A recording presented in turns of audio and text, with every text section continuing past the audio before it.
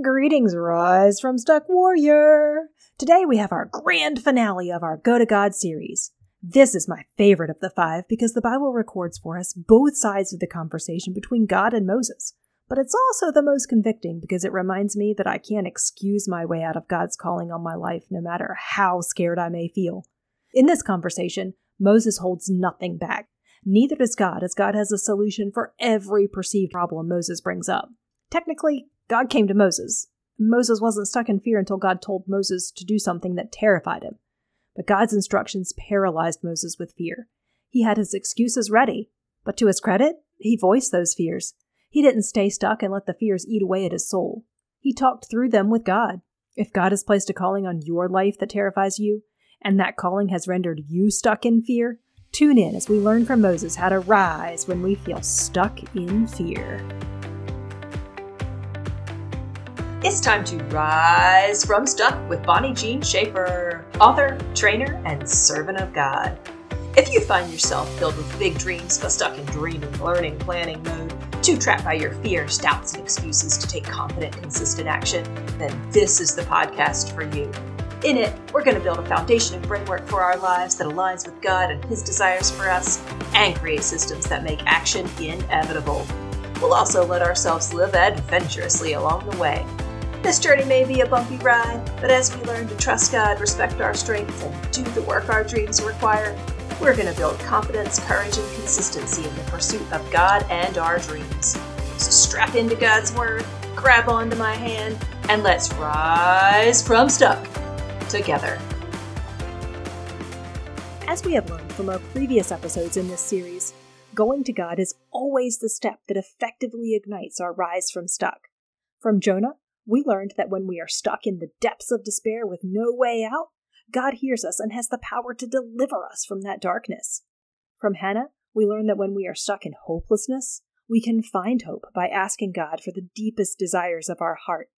From David, we learned that when we are stuck in the sin of inaction, we can confess our sin, ask God to help us understand the value of time, and seek His help in getting into action mode. From Esther, we learn that when we are stuck in an identity crisis, the best thing to do is break away and pray while asking others to pray alongside us. God will give us the strength to own our identities and take the necessary action that identity requires. Today, we learn from Moses that when we are stuck in fear, the first step is to talk to God about what scares us. Before we turn to Scripture, let's talk about why fear can be so crippling and paralyzing. Fear is fueled by doubts and imagined negative outcomes, and those two things create a whirlwind of excuses.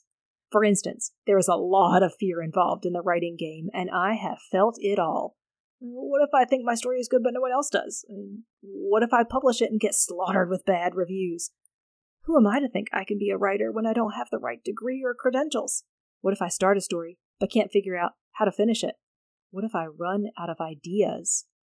The fear of writing something that others will berate is terrifying. Stories can be personal, and the characters are often pieces of me. If people don't like my characters, does that mean they don't like me? It can thus be easier to write a story for the pure joy of writing the story, but I tend to get stuck when it comes to sharing my stories because of this very thing. Fear. I can make the excuse that I don't have a marketing budget or a wide network of people to share my story with or marketing skills, but they're just excuses. I can find a workaround for every excuse, but because of this gnawing fear that maybe people won't like my stories, I keep them to myself and stay stuck in my comfort zone of writing and publishing, but not marketing. Some people manage to find the stories anyway, and the majority actually love them, but those few bad reviews have stung and kept me stuck. Yet God continues to tug at my heart to write and publish and share my stories. What is He tugging at your heart to do?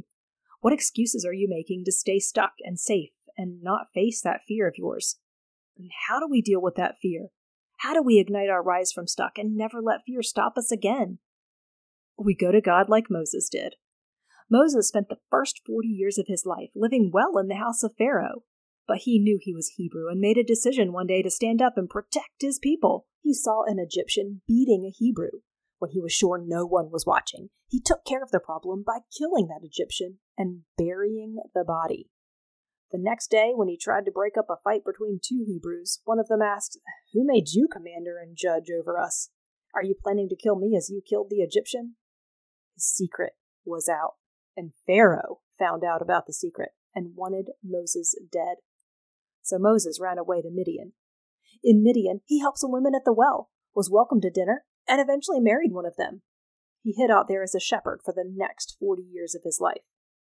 And then after 80 years of living, God called on him to do something super scary. Lead the Israelites out of Egypt. Can you feel the fear that calling evoked? Fear of returning to the place where he was a wanted man. Fear of facing his murderous sin. Fear of attempting to lead a people whom he didn't grow up with and who refused to follow his instructions all those years ago when he simply tried to break up a fight among them. That fear kept Moses stuck, unable and unwilling to obey immediately. But he didn't ignore God's call. He talked to God about the doubts that fueled his fear. In Exodus 2:11, we read, "But Moses asked God, 'Who am I that I should go to Pharaoh and that I should bring the Israelites out of Egypt?'" In the very next verse, God has an answer. He answered, "I will certainly be with you, and this will be the sign to you that I am the one who sent you. When you bring the people out of Egypt, you will all worship God at this mountain." Notice God didn't prop Moses up with all of Moses' wonderful qualities to convince him he was qualified to follow God's call. He just let Moses know, "I will certainly be with you." Now that's not a truth unique to Moses. Passages like Joshua 1 and John 15 confirm that we can trust God to be with us as well. When we are weak, he is strong. He shines brighter the weaker we are. Whenever we're afraid to move forward because we're wondering if we're qualified for the tasks our dreams require, we simply have to remember God's words, "I will certainly be with you." Yet that promise wasn't quite good enough to prompt Moses to take action. Then Moses asked God, "If I go to the Israelites and say to them, 'The God of your fathers has sent me to you,' and they ask me, 'What is his name?' what should I tell them?" God replied to Moses, "I am who I am. This is what you are to say to the Israelites. I am has sent me to you." And he explains that the elders will listen to him and what they're to do together when approaching Pharaoh. God even explains that it's not going to be an easy ride. Pharaoh isn't going to let them go worship him like they are to ask, but that denial will give God an opportunity to display his power. Eventually, Pharaoh will let them go, and they will leave with an abundance of goods the Egyptians will practically throw at them. What a fantastic story! God unfolds his plan to Moses. God knows what will happen and shares that plan with Moses. Certainly knowing how things will go when Moses does what God is calling him to will prompt immediate action. But no, Moses counters with excuse number 3. What if they won't believe me and will not obey me, but say, "The Lord did not appear to you"? So God walks him through 3 miracles that will demonstrate the fact the Lord did appear to him. So surely now Moses is ready to rise from stuck and take action, right? Wrong. But Moses replied to the Lord, "Please, Lord, I have never been eloquent, either in the past or recently, or since you have been speaking to your servant, because my mouth and my tongue are sluggish." The Lord said to him, "Who placed a mouth on humans? Who makes a person mute or deaf, seeing or blind? Is it not I, the Lord? Now go! I will help you speak, and I will teach you what to say." All right, so let's recap. God is going to be with him, so he doesn't need to be concerned about his weaknesses or shortcomings. God gives Moses a clear directive about how to describe God when the Israelites ask who sent him, as well as a detailed plan of how this whole adventure will play out. Then God has given Moses 3 ways to prove that God sent him to lead the Israelites. I mean, he's going to throw his staff on the ground, it's going to become a stake, he's going to grab it, and he's going to put his hand in his cloak, and it'll be diseased, and then he'll put it back in, and it'll be healed. And then, if that doesn't work, he can, take some water from the Nile and pour it on the dry ground, and that water will become like blood. I mean, 3 cool things that Moses has up his sleeve that he can do. And finally, God reminds Moses that he made people and will help Moses speak as well as teach him what to say. So when God calls us to something, he always provides a way to empower us to fulfill that call. Yet Moses still did not want to obey. He wanted to stay stuck in the comfort of shepherding sheep. Please, Lord, send someone else. Send someone else? Really, Moses? You have this incredible opportunity in front of you, and you're telling God, the God who created the universe and everything in it, the God who has always been and will always be, the God who loves you and promises to be with you and support you. You're telling this God to send someone else?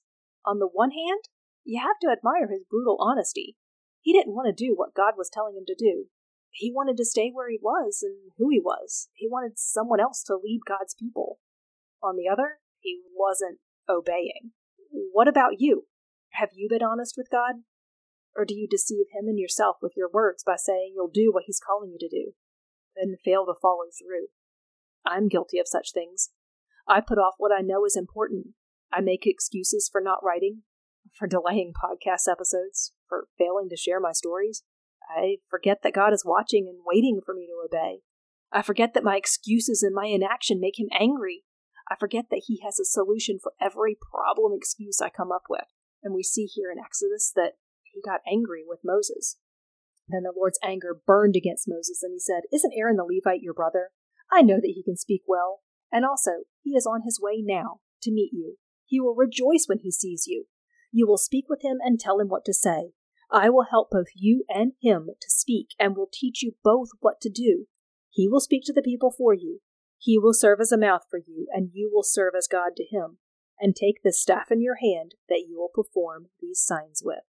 God is patient. God provides. God demands our obedience, even when we're scared. So if you find yourself developing excuse after excuse because you're scared to take action toward the dreams God is calling you to do, go to God. Voice your excuses and listen for him to provide a solution to each and every excuse. If you need a guide for your prayer, head over to BonnieJeanSchaefer.com and snag your Rise from Stuck Starter Kit. Then use it to pray. Follow through by taking one simple action every day that will get you moving in the direction of your dreams. If this episode inspired you, challenged you, or taught you something, the best way you can thank me is by leaving a written review on Apple Podcasts. Not only will it help me know what you're thinking, but it will also help others on a quest to rise from stuck, discover the show. After you leave that review, I challenge you to go do one thing that will take you closer to God and your dreams today.